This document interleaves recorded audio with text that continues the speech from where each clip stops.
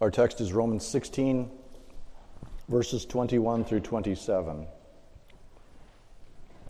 Listen to this. This is the very word of God. Timothy, my fellow worker, greets you. So do Lucius and Jason and Sosipater, my kinsmen. I, Tertius, who wrote this letter, greet you in the Lord. Gaius, who is host to me and to the whole church, greets you. Erastus, the city treasurer, and our brother Quartus greet you. Now, to him who is able to strengthen you according to my gospel and to the preaching of Jesus Christ, according to the revelation of the mystery that was kept secret for long ages, but now has been disclosed, and through the prophetic writings has been made known to all nations, according to the command of the eternal God, to bring about the obedience of faith to the only wise God, be glory forever through Jesus Christ. Amen. And that's the reading of God's word. Let's pray that he'll bless his word to us now. Father in heaven, we can do nothing apart from you.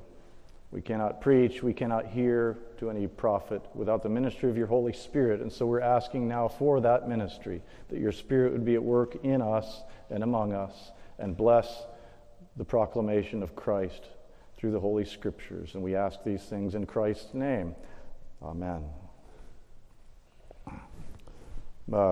Bringing to an end this morning a project that's been 5 years in the fulfilling. I started preaching through Romans 5 years ago on the 24th of June, 2018.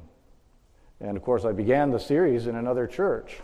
I began the series in the church that I formerly served in Stuttgart, Germany, and preached in the evening services. Partially because in the evening service, our practice back in those days was a German speaker would stand in the pulpit with me and phrase by phrase would translate the sermon into German, so that when the audio was posted to the internet and was out there for the world to hear, they'd get the German and the English version of the sermon. And so I was thinking of it at the time as what would be, because we knew already that we were going to have to leave Germany. This is going to be my going away present to Germany. And I went back and I figured out that if we had stayed a little bit longer, I would have been able to finish Romans over there by the summer of 2020. But in God's great mercy, he brought us back so that both Hillary and I could get settled here and the new pastor of the church in Stuttgart could get settled there before all the chaos of COVID broke out. And I praise God for that to this very day. But when we arrived and I began serving as your assistant and associate pastor here at First Scots, I began Romans chapter 12 on the first Sunday in February of 2020. Now, of course, you know that Pastor Mark, our senior pastor, usually preaches the morning service. Whenever he's away and I have opportunity to preach in the morning, I would come back to Romans. So it's taken me now 3 years to finish Romans, but here we are. These final verses of Paul's letter to the church in Rome, they consist of greetings and then a doxology, we could call it.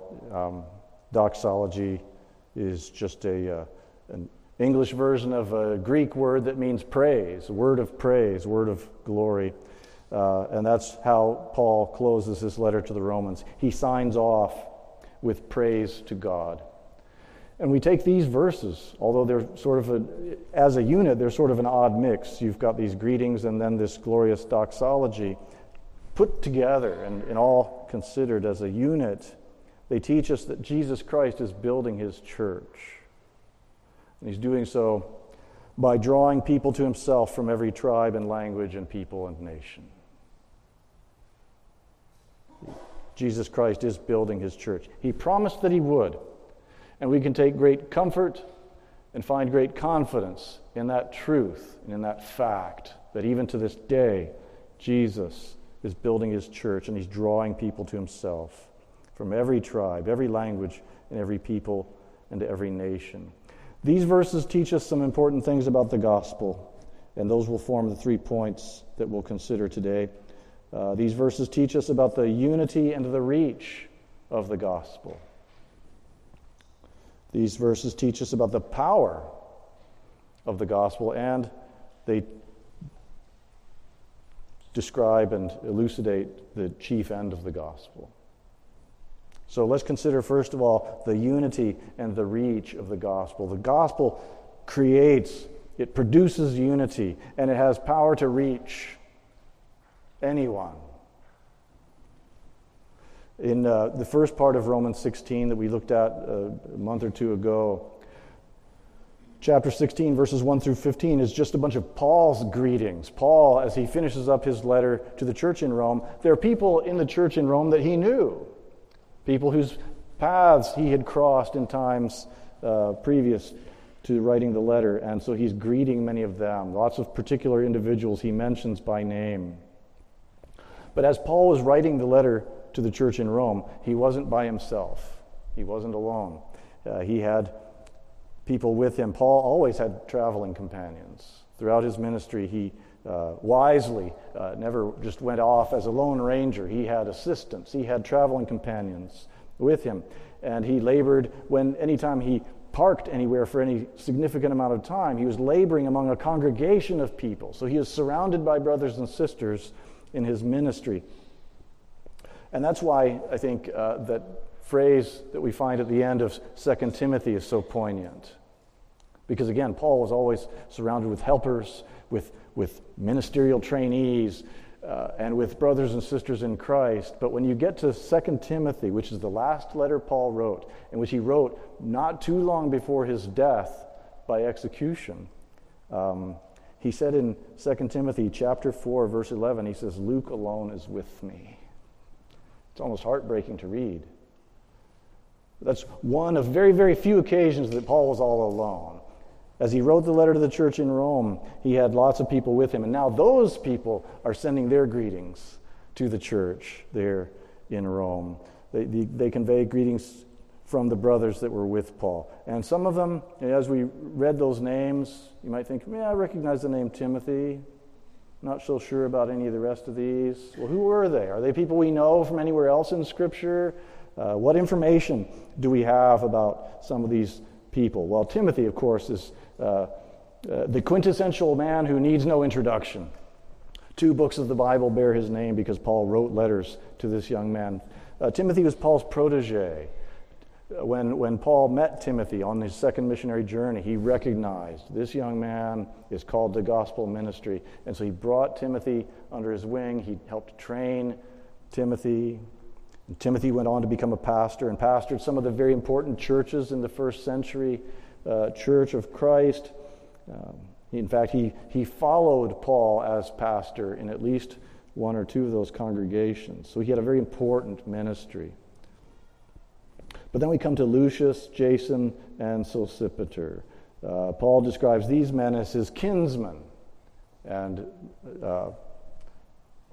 most scholars think that by calling them that, he's not saying that these are my close relatives, these aren't brothers or cousins or something like that. But when he calls them kinsmen, he's saying to the church that he's writing to that these men are fellow Jews. They are my countrymen, in other words. And so we don't know much about Lucius. There is a Lucius in Acts 13:1. When Paul was at the church in Antioch, it says there were prophets in that church, and it names several of them, one of whom was Lucius.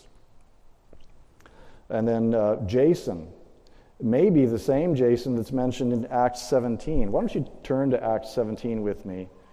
Because it's very possible this is the same Jason, and it'll be neat, I think, and instructive for us to see what role Jason had in Paul's ministry and in the expansion of the church, because in Acts 17, starting at verse 5, this is in Thessalonica, and Paul met with some very stiff resistance to his message in Thessalonica. He was preaching, and lots of people were persuaded by his message, it says. And then in verse 5, it says, "But the Jews who were jealous took some wicked men of the rabble, and they formed a mob and set the city in an uproar and attacked the house of Jason, seeking to bring them out to the crowd. And when they could not find them, they dragged Jason and some of the brothers before the city authorities, shouting, "These men who have turned the world upside down have come here also." And Jason has received them, and they're all acting against the decrees of Caesar, saying that there's another king, Jesus. So Jason kind of got into a tough spot, a tight spot for the sake of the gospel, and that may be the very Jason who's sending greetings now in our passage from Romans. The specific or exact name Sosipater doesn't occur anywhere else in Scripture. However, in Acts 20, verse 4, there's a reference to Sopater from Berea, and it wasn't uncommon for names it's not uncommon for names in our culture, and it wasn't uncommon in ancient culture either for people's names to have slightly different variations in spelling. Or people have nicknames. You remember Paul's traveling companions and ministry companions, Priscilla and Aquila. Well, in some parts of Scripture, Priscilla is called Prisca. It's a different form of the same name. And in fact, in Luke, well, I won't go there, but basically, Sosipater here in Romans 16 may be Sopater of Berea. We don't know, and it's funny when you read commentaries how adamantly certain some commentators are sure of one thing, and how adamantly another commentator will say, no, it couldn't have been the same, but it doesn't really matter. There's a better and bigger and more important point for us to derive from all this, and we'll get there in just a moment. Look at verse 22 in our text. Tertius speaks of. Tertius, I, Tertius, who wrote this letter, greet you in the Lord. Now, he's not claiming original authorship. When he says, I'm the one who wrote this letter, what he's saying is, I, Tertius, am the one who, as Paul dictated this letter, wrote it down for him. It's very common for Paul and other first century writers to dictate a letter and then have what we call an amanuensis or a scribe write it out. And here Tertius gets an opportunity to insert himself into the narrative and say, hey, everybody, it's Tertius here. Greetings. And then we've got evidence of the fact that one of the things the gospel does is unifies people.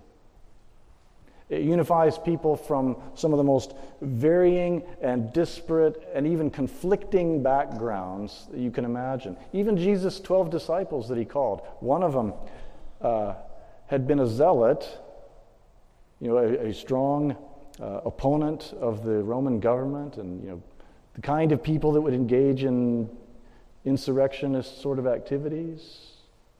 And one of them had been a tax collector for the Roman government, the very government that the zealot would have been seeking to overthrow. And yet they together, arm in arm, served the Lord Jesus Christ as disciples. You see the same kind of thing all over Scripture because the gospel unifies people from widely diverse demographics.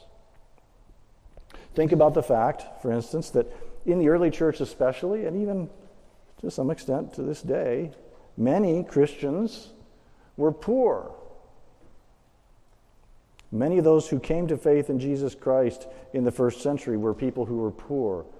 And in some cases, people became poor because of their testimony, because they embraced the gospel and started to preach the Lord Jesus Christ. In some cases, they were ostracized from society, lost their jobs perhaps. And so James wrote in chapter 2 of his letter, he says, listen, my beloved brothers, has God not chosen those who are poor in the world to be rich in faith and heirs of the kingdom, which he has promised to those who love him? But you have dishonored the poor man. Are not the rich the ones who oppress you and drag you into court? That's James's admonition to his readers. The point being that many of the first century Christians were poor people.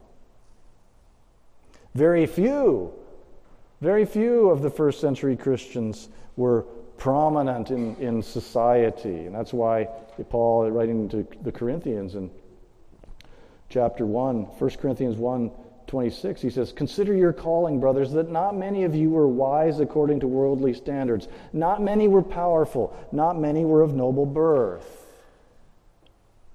Most of them were just ordinary people, unremarkable people. But nevertheless, the gospel did reach some who were wealthy. The gospel did reach some who were prominent. And what we see in our text is an example of that very thing. Gaius, look at him in verse 23 of our text. Gaius, who is host to me and to the whole church, greets you. Gaius was obviously a man of means.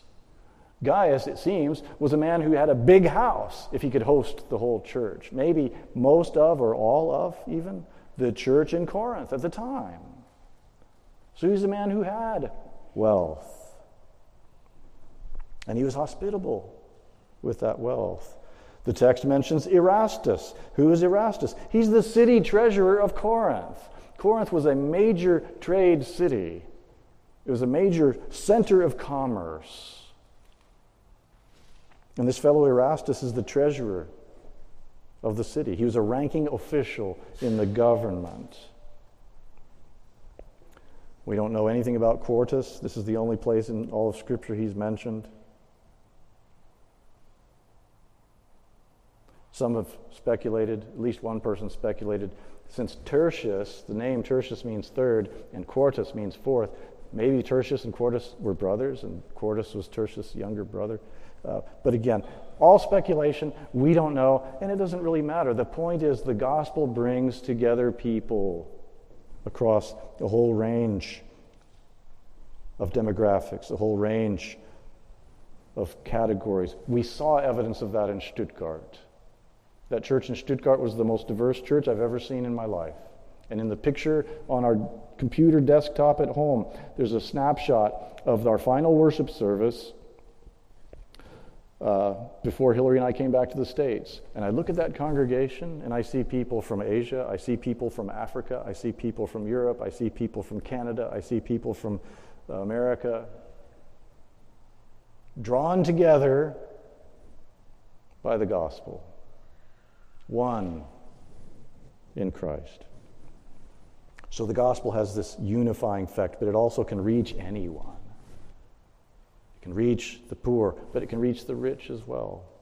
It can reach the insignificant, but it can reach prominent members of society also. It can reach anyone. You've heard the expression, the long arm of the law. You know, that expression that kind of indicates that, you know, if you're a criminal, the law is going to eventually catch up with you, right? But the gospel has an infinitely longer arm than the law in any country does. The gospel can reach the lowest of the low. The gospel can reach the highest of the high. And the gospel can break the hardness of the heart of the most obstinate opponents. And who better to put forward as an example of that than Paul himself? Paul, who with all of his energy, all of his youthful vigor and theological zeal, trying to extinguish the church of Christ, and then the next thing he knows is he's a disciple, he's an apostle, he's a messenger of that very gospel he once tried to destroy. Or turn with me over to Philippians chapter 4.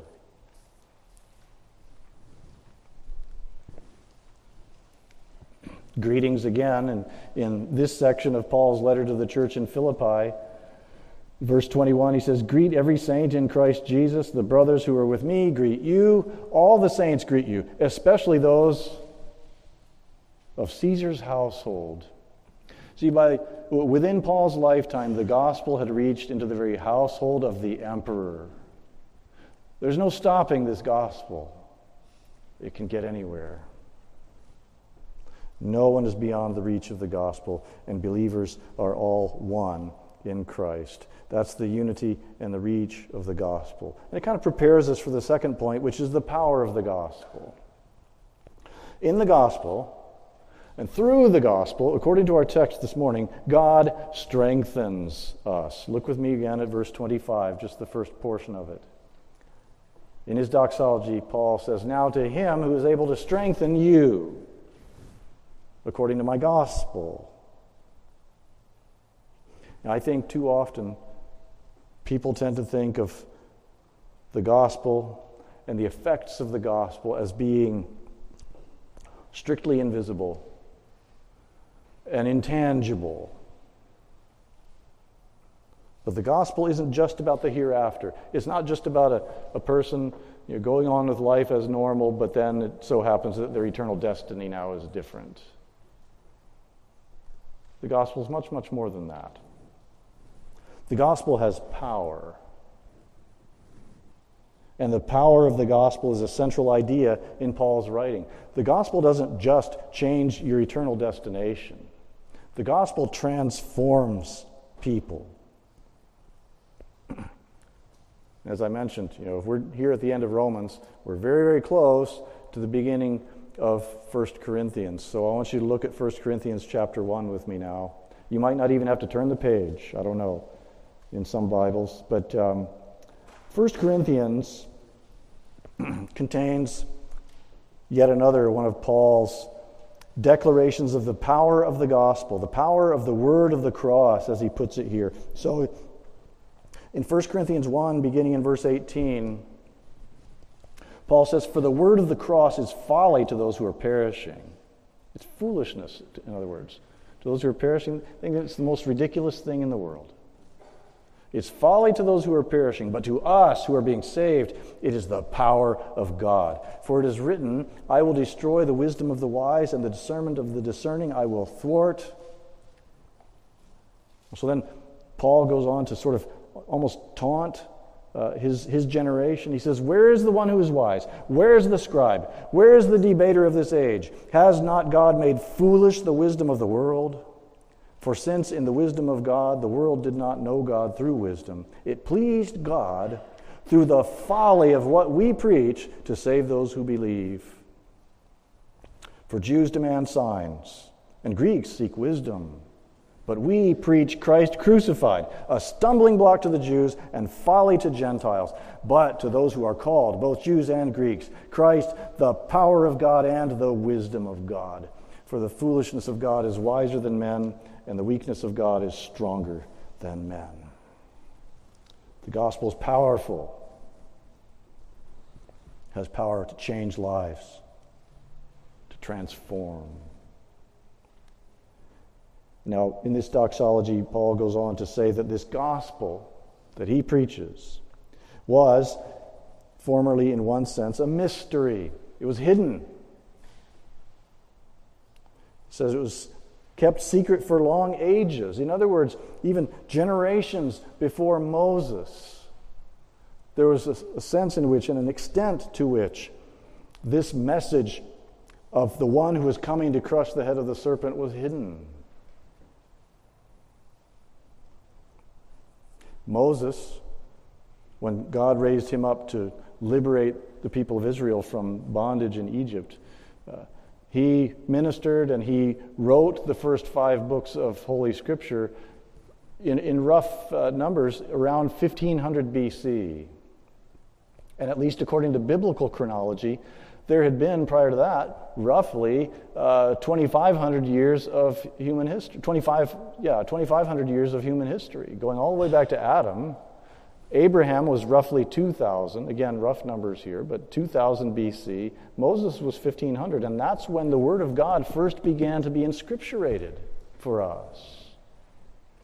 People would have had the truth. The faithful line of Seth would know the truth as parents conveyed it by word of mouth.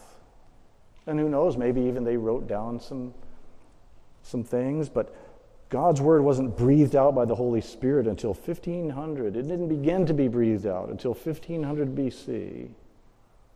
And so we can say that prior to that time, it was hidden, kept secret.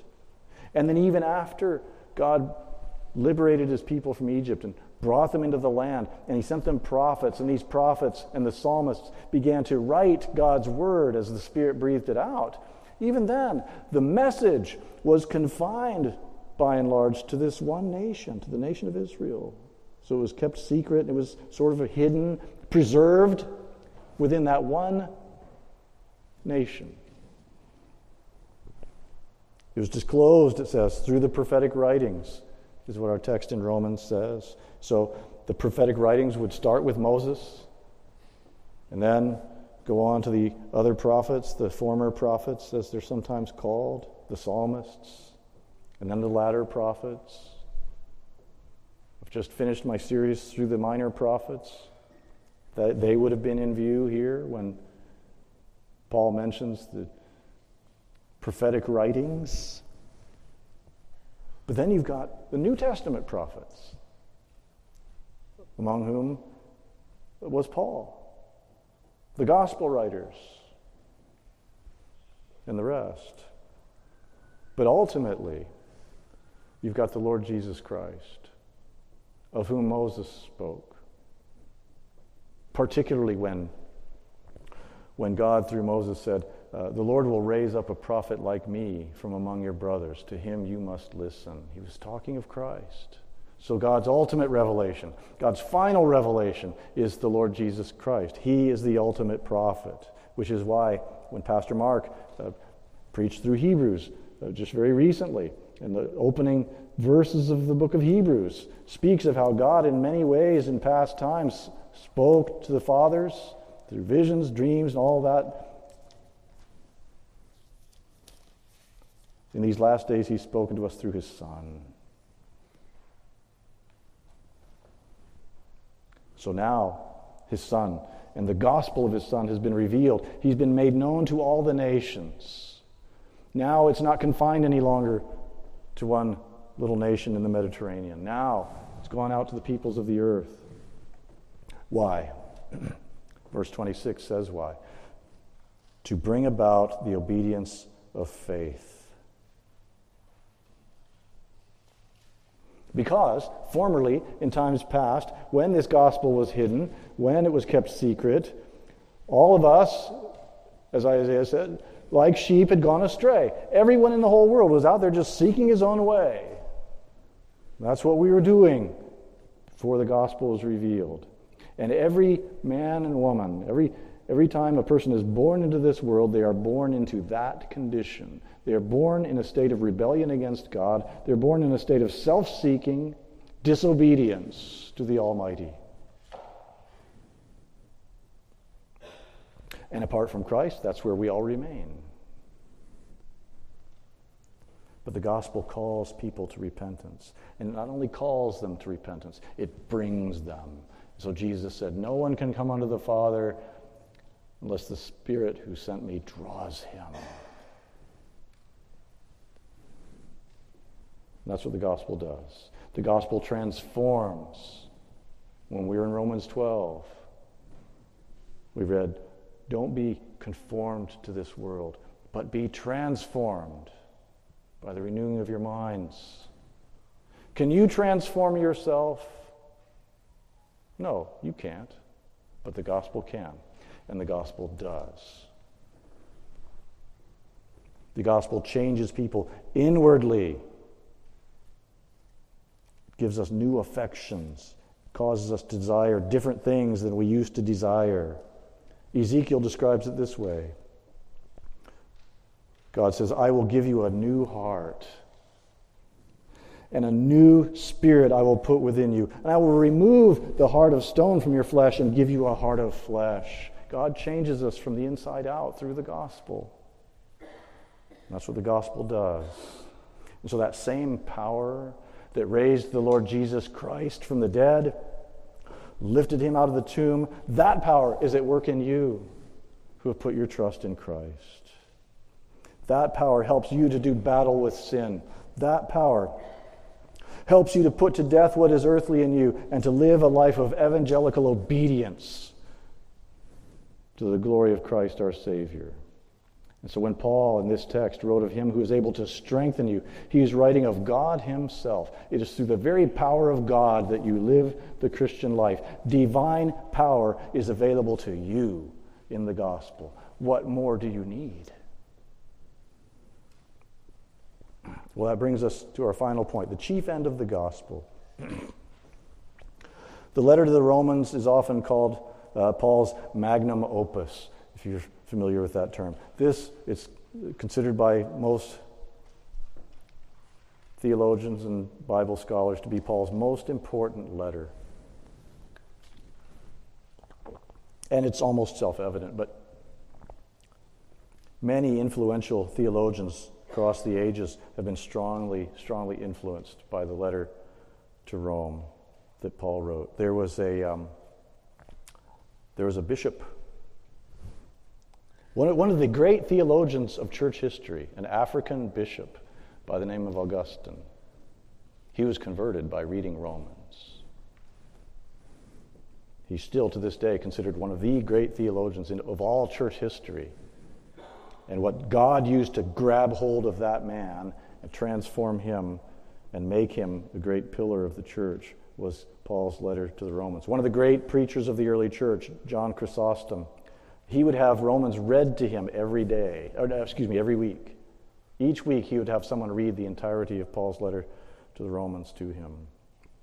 And I'm sure you're aware that it was through the message of Romans that Martin Luther perhaps was converted, but certainly came to understand justification by grace through faith. And then he went on to be the catalyst to spark the Protestant Reformation, to bring the churches back to the pure gospel. John Wesley, could go on, important people in church history who were influenced strongly by this letter. And part of the reason Romans is so profound and so worth our continual attention is because all the major themes of Scripture are brought together right in this one book, right in this one letter. And it contains the Bible's most comprehensive presentation of the gospel. We talked about that a little bit in Sunday school.